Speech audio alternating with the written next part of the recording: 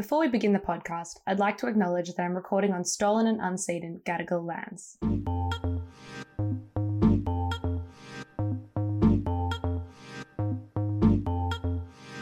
Welcome back to That's Hot, the podcast helping you get even hotter than you already are by giving you all of the information that you need to help the world get cooler. I'm Tegan. And I'm Lizzie.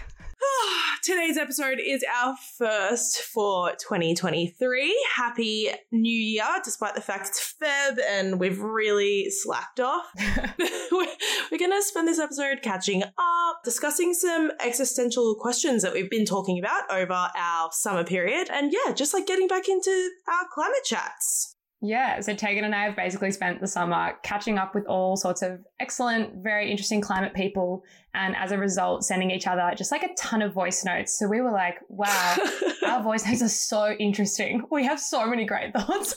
The people need to hear this. So this is a very self-indulgent episode. We just basically felt that we've been having some really interesting conversations with a whole lot of people in the climate space and between ourselves, and we wanted to kind of share that on the pod before we jump into the awesome content that we've got planned for the rest of the season.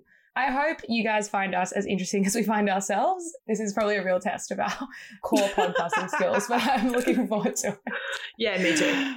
Cool, let's get into it. That's hot. That's hot. That's hot. That's hot. That's hot. That's hot. That's so hot. Yeah, so we wanted to sort of kick things off. There was an article that was going around sort of around the new year that I'd seen shared from a few people.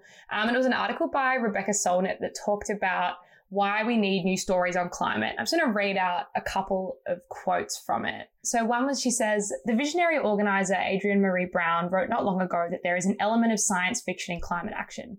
We are shaping the future we long for and have not yet experienced. I believe that we are in an imagination battle. So I think what the article talked about a heap was that we've sort of had this existing story of climate change where, you know, there's climate deniers, there's climate activists, and that story is actually starting to shift. It's less about this kind of people that don't believe the science and people that do, because the reality is we've kind of hit a critical mass of people that believe climate.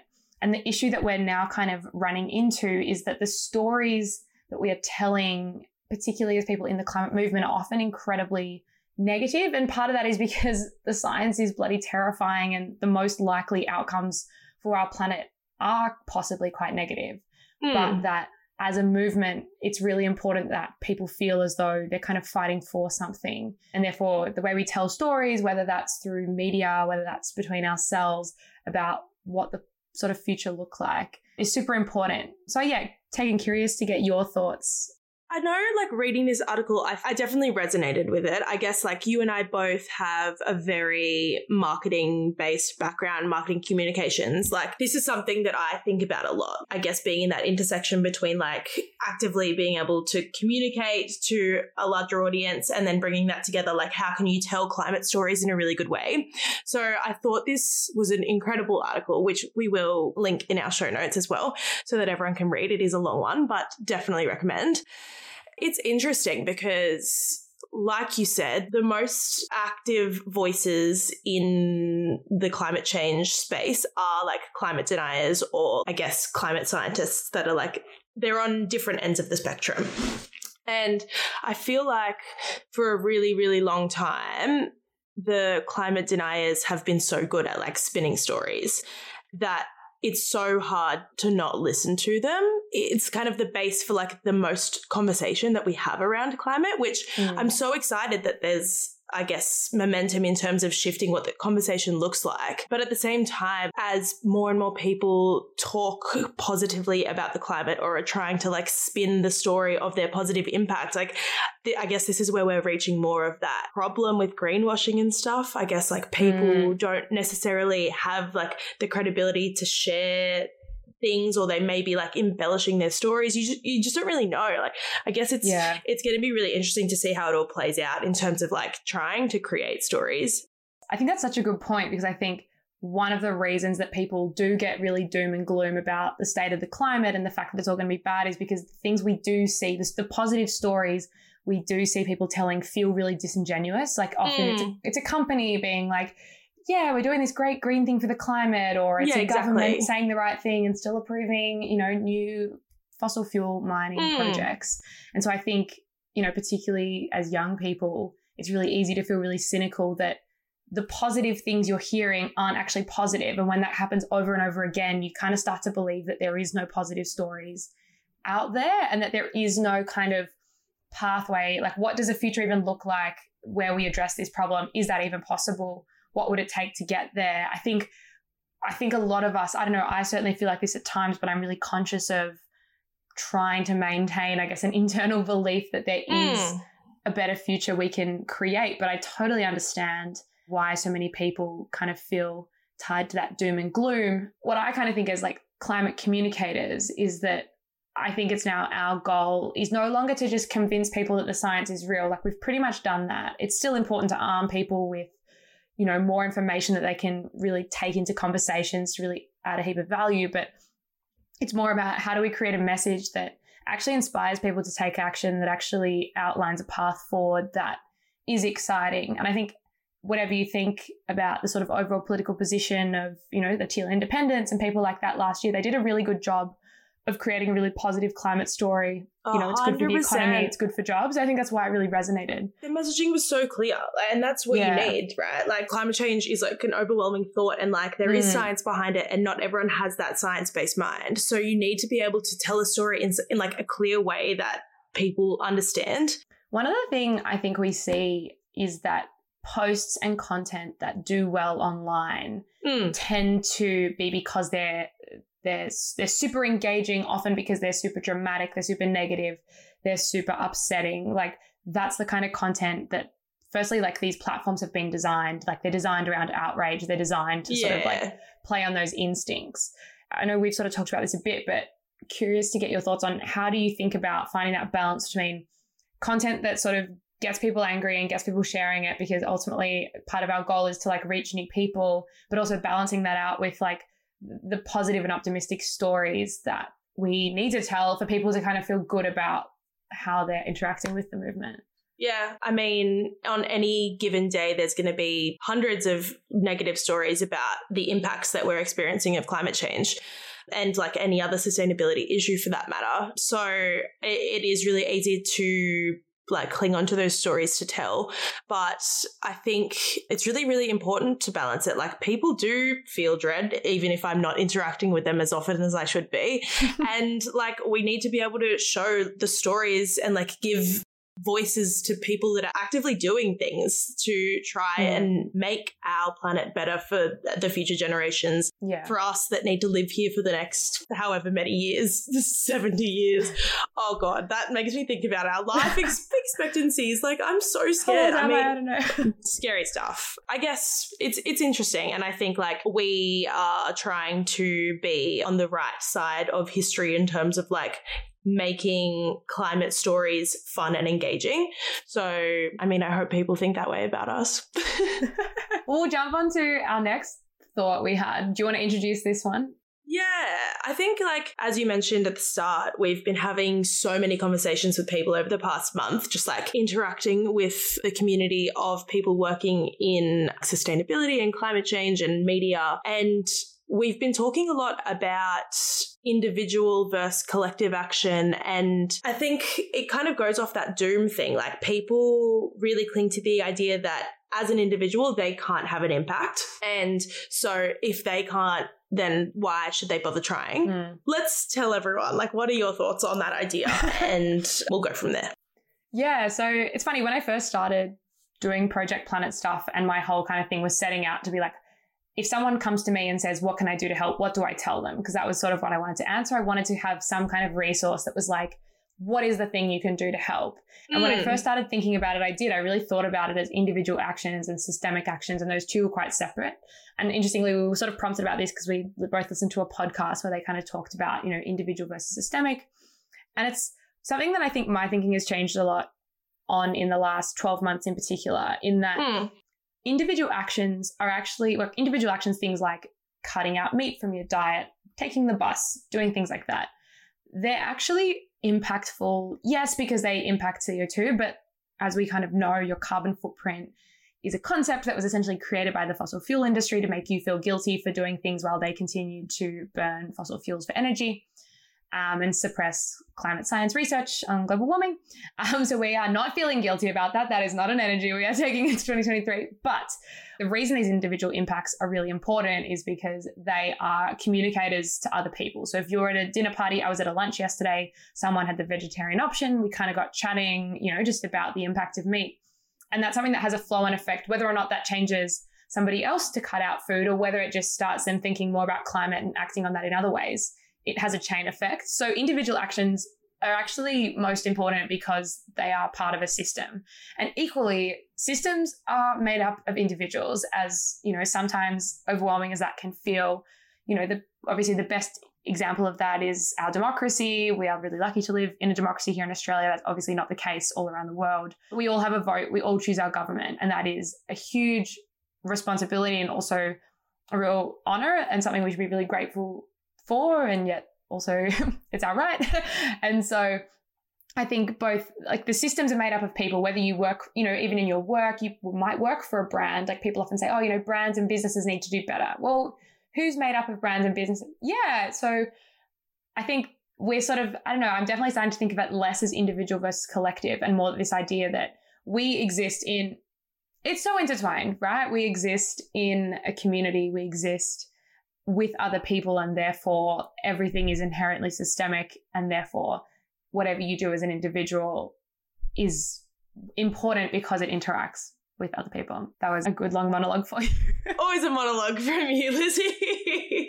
No, I totally agree. And I think there are things that you can do to have an impact. And I think that trying to do the ones that make sense for you, that you sort of have a passion for, like, that's important. And again, like, it starts conversations, and that's at the end of the day what's important. And it goes back to the article before. It's telling a story, and the way that you like make small changes in your life, it's all a part of like the story of your life, which then you share with your community. And hopefully those small conversations that you have snowball and become something bigger. And then I just think it's important. And I do really hate when people say that they can't have an impact, because I don't know if it's because we're like so embedded within this sort of industry that I feel like I'm always thinking about the different actions I take. Like, I've started driving to work, which I hate, and I think about it every morning when I get in the car. But I'm like, at this point, like, my Opal every week is so expensive, and it's like literally 2 kilometers or like 3 kilometers from where I live to where I work. And if I'm paying more a week on my Opal card than I am for petrol, like, at the same time, we're in a cost of living crisis. Like, I need to think about my bank account, and like, that sucks. But then if I have made the decision to drive my car a bit more often, like, where in my life can I try and reduce my impact elsewhere? And like, then I have these conversations with people and we talk about it. I think that's such a good point. I mean, I think the thing that I would firstly say to everyone is, like, someone's like, what can I do? I would always say vote with climate as your number one issue. That's always number one. And second, I think now my second one is probably get involved with a climate organization and do something that connects you with other people. But irrespective of that, I think you raise an interesting point. Like, in a way, the best thing you can do is what's the easiest thing for you to do. Like, push where there's the least resistance. Like, you don't need to make this hard. You don't need to change your whole life. Like, you can do a lot. Like, find that. So it's like that 80-20 rule, right? Like, 20% effort and 80% of the output. Find the things in your life that you can easily make a change on. I hate guilt as a feeling. I will not be made to feel guilty about this stuff. And so I think what would you say to people? Interesting. I went out for dinner with some of my family and their friends the other night. And I mean, it's always a bit difficult going. Like, I go into those dinners like kind of knowing that at some point we're going to talk about Project Planet or we're going to talk about climate change, and they don't necessarily have the same viewpoint as what I do, which is a shame. And like, I hope that I'm like slowly working away at them, but people believe what they want to believe.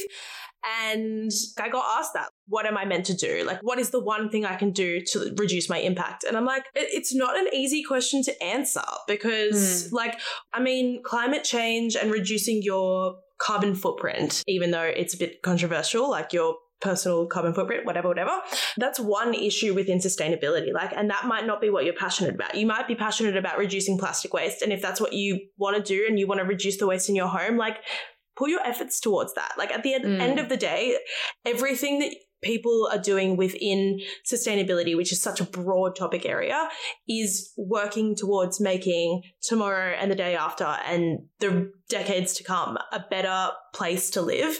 And I think like finding your passion within the sustainability movement is what's most important. And again, that comes like you're never going to find your passion without talking to people around you, talking to community and finding out like the avenues that are out there available for you to be able to like make changes in your life. Great points. Very aligned. And I guess that brings us into our kind of like the discussion point for the pod, which is like how do we in the climate movement keep the momentum going? I think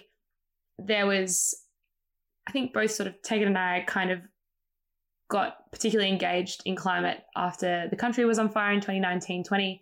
Unfortunately, obviously, you know, natural disasters are often a time where people do really sort of wake up to the impacts of this. And that was something where, you know, I went from being the kind of person that was like, oh yeah, like, you know, I want to help, I want to do a bit on climate change, to being like, okay, better if I do one thing in life, I guess it has to be trying to stop this stuff. So I think that in a way generated its own kind of strange momentum through a really negative event. Last year with the federal election was an amazing kind of coordinated event by climate organizations and community groups across the country to really, you know, I think you looked at the media coverage in sort of mainstream media and climate was barely mentioned. And yet when you look at how people voted and you look at the candidates that did well, the parties that did well, I think it's pretty clear. And you looked at a lot of the sort of exit polling, it's incredibly clear that climate was a massive issue. And that was a real kind of momentum building moment that obviously, you know, was very exciting. Tegan and I bumped into each other at the unicorn partying after. We loved that. Oh my gosh, I always forget that. And when you bring it up again, I'm like, it's my so favorite iconic. story. I just think it was sort of as I was trying to, it was actually before I convinced Tegan to join me in Project Planet. So it kind of feels to me like our origin story. Like it was meant to be, you know? 100%. In 10 years time, we'll go to the unicorn for our like anniversary. Oh, please. We will be so old there. It'll be incredible. I hope the floors are still sticky. But I'm keen to get your thoughts. 2023, it's January doesn't count. We're starting the year now-ish. How do we keep the momentum going? How are you thinking about personally for yourself and broadly in the movement? How do we find that energy, that momentum to kind of keep showing up every day and doing whatever we can to stop climate change? At the point I'm at right now, I think that what's keeping me going personally is, and I just keep going back to it, it's having conversations with people. It's like meeting new people, whether they are working within climate change or in sustainability or not, like just talking to people about it and getting their sort of thoughts and getting like a broader understanding of like the community that I have around me. Like, what are they talking about? What are the issues they're facing? And like, I guess finding ways that I can help them or make things easier for them. Like that's what's kind of keeping me going personally. It's weird. I know there probably will come a time in my career where I'll be like quite jaded around this. Like I know when I was at uni, like when I was studying my master's, it's so funny. Like I had the most incredible lecturers, but the way that they spoke about like climate change, like having worked in like science and in research for decades, was like incredibly jaded. And like I completely understand because like especially scientists and researchers, they've been like telling their story in the best way that they have found that they can, which unfortunately isn't a way that a marketer would tell a story. So it's not necessarily getting that like same cut through. Very on brand by us though also to be like, well, who's going to fix the world? Obviously marketers. We are. But like it comes down to the fact that like we like our skill is telling a story. Like our skill is selling a product basically, which I hate. And like that's why I decided the product we will now sell is saving the world. Yeah. Exactly. It's why I decided to shift my energy into like using communications for like a positive and like to help people and like have an impact and like try and tell the stories that haven't been able to be told very well. Keeping the momentum in the climate movement as a whole going. It comes from surrounding yourself with a community that has that same drive. And we have found that with our Project Planet volunteers. I found that in the conversations we've had with people in the past month, knowing that people care so much about this just like lights a fire inside of me, and which hot, but like that's, I don't know, I just like, I love the human connection around this and the drive that people have for wanting to make the world a better place. And I think that's what it is for me. It's why when people come to me and I tell them to get involved with a group, because I think it's hard. You know what? Like, it's hard going at it alone. Like, what do you do? Yeah, I love vegan food. I love my tofu. But you know what I also love? Beef brisket. Occasionally, I love a beef brisket. I'm going to put it out here on the pod. The world knows. I'm not going to hide Lizzie, it. I'm ready to cancel you. I might be cancelled for this. No, you know no. It's so delicious. And like, I'm just not really willing to give that up. And I'm not going to sit there every night and watch my friends eat the foods that I want to eat. So sometimes, like, stuff on your own, even if we talked about, as we talked about before, that individual action sparks conversations, you're still the one that's having to kind of cop it. The bus. I love the bus. Sometimes the bus is really annoying, but being in a group, being in an organization is just like, it's volunteering for a couple of hours a week, whatever it is, quitting your job to start something that pays you less than your job and just, you know, living your best life like we're doing. Kidding, guys, we're fine. That connection, as you said, I'm just exactly echoing what you've just said. And I totally agree that both that's the thing that keeps me going. And that's what I always say to other people, that is the thing they should try and find. I think as a collective, taking a step back to kind of like the climate movement as a whole, one thing that I think is really important is that we start getting better at telling climate change stories in a more intersectional way. And I mean that both in terms of the people that are telling the stories, you know, the messengers of that. There's obviously the sort of classic intersectionality in terms of how that intersects with climate justice and racial issues and gender issues. And that's really important. You know, the biggest sort of issue in climate is the huge disparity between who has caused the problem and who will suffer the impacts of the problem. 100%. But it's equally about how do we talk about climate change and link it to the cost of living crisis? Like, one thing that I think is crazy that isn't really in the discussion right now is, you know what would be like last year when petrol prices shot up? You know when that won't be a problem? When everybody has electric cars or we have a better built out public transport system. Like, let's be real, the sun is not going to be held hostage by a war on the other side of the world or by poorly designed export policies around our natural gas. Like, there's so many ways to tie climate change stories into the stories of the day that I don't think we always do, sort of, I say broadly as a movement. I think it's easy to be siloed. It's easy to think, okay, we've got to talk about climate. This is a climate story, but everything's a climate story. Everything's a climate story. Exactly. And we've got to figure out how to link that in, how to tell those stories and align that as much as possible. Because exactly as you said, like, you're going to drive your car if it's cheaper than taking the bus. Like, that's not something that, you know, like, you're dealing with intersecting crises essentially then between like a cost of living and also climate. And so you can't ignore both of those things. Like, people have very legitimate concerns. People are finding it tough right now with inflation this year, obviously. And I saw some number about the amount of people who are going to be hit by increases to their mortgage this year on a certain date where the fixed interest rate is going to cut off. Like, that's really tough for people. And you know what people are not thinking about? How do I eat less meat in my diet? They're thinking about how do I pay my bills? And so I think it's tying climate into all of that in a sort of broad narrative, as always comes back to stories.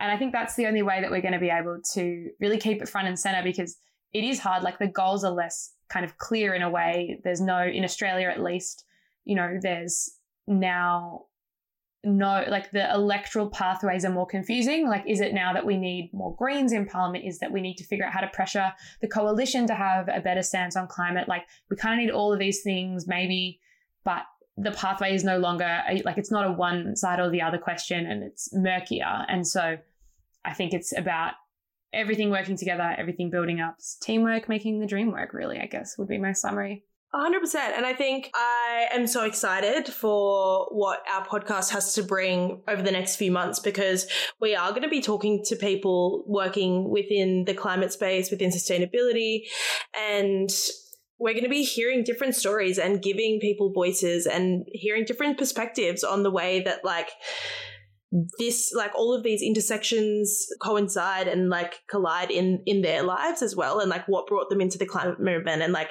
hopefully, again, everything comes back to stories. Like, we're trying to tell them in cool ways, like, and give people platforms that might not otherwise have them. And so, yeah, it's just like, I'm so excited for what we have to share this year. It's going to be great.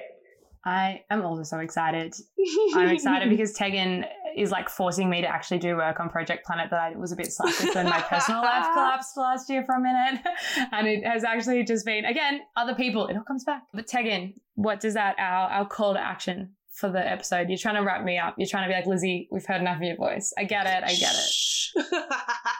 No, cool. So yeah, like, as always, we want to leave a call to action at the end to give people something that they can do straight away that has an impact. Going alongside our very self-serving conversational episode, the call to action is share around our podcast. Like, I'm so excited to share other people's stories. Like, it's not always just us chatting to each other. Like, there are other people out there, and we're going to be interviewing them. We're going to be learning how to interview people at the same time. Like, it's just, everyone's learning together. Everyone's trying to figure out what the hell they're doing in the world, and like, it's cool. We're gonna go along for the ride.